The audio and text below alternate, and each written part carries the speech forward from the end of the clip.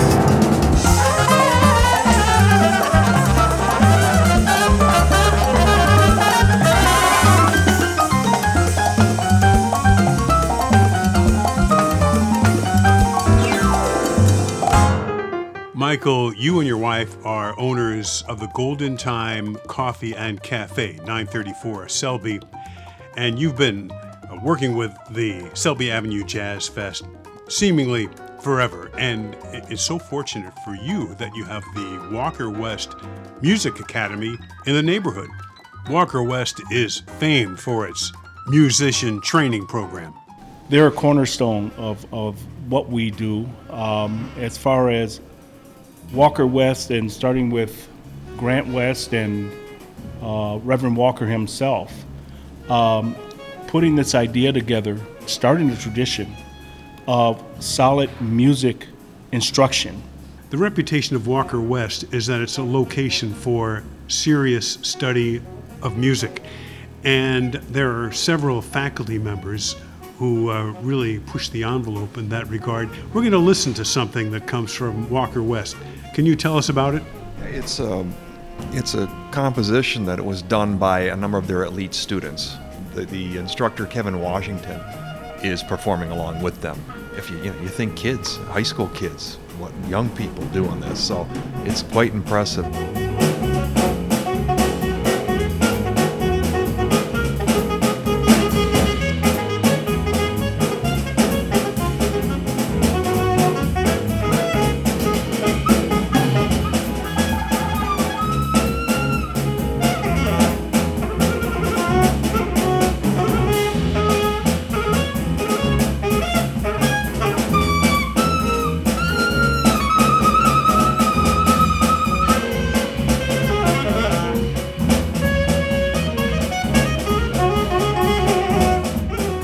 We're speaking with Dave Bonko and Michael Wright about the Selby Avenue Jazz Festival. One of the traditions of the festival is a group known as the Selby Avenue Brass Band, but it really goes back to a former group. Yes, the former group being Dick and Jane's Brass Band. And unfortunately that disbanded, I think, in 2018 or so. And Tom Wells was part of that band and wanted to carry on that tradition. And so Tom devised the Selby Avenue Brass Band and came and talked to me about it, and I said, yeah, Tom, go with it. And so to keep on the tradition during the Selby Avenue Jazz Fest, doing the meander that starts out, that kicks us off and announces that the Selby Avenue Jazz Fest is about to begin. And we get a bunch of people behind there, similar to a meander that would be in New Orleans or something. And they play for about 40 minutes overall. So it's quite a tradition. So they're actually walking and playing with people following behind. Are there any traditions among audience members for following behind? Well, it's growing. We have some ladies who come pretty dressed up with their umbrellas and really give you that flavor, that different flavor as they follow the band, and very colorful. Their character and personalities fit what they're doing, and it's just a joy to have that happening here. Africa is everyone's mother. Is everyone's mother. Africa is everyone's father. Is everyone's father. Trace your families back. Trace your families back. They start in Africa. Live your stories out. Live your stories out. They start in Africa. Africa is everyone's mother. Is everyone's mother. Africa is everyone's father. Is everyone's father. Trace your families back. Trace your families back. They start in Africa. Live your stories out. Live your stories out. They start in Africa.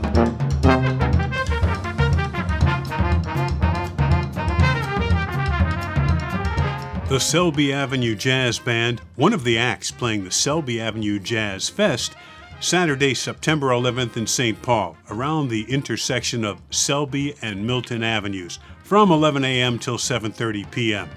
For the artist roster, information about vendors and parking and directions, the web address is selbyavjazzfest.com. This program is made possible by the Minnesota Arts and Cultural Heritage Fund. Phil Nussbaum speaking.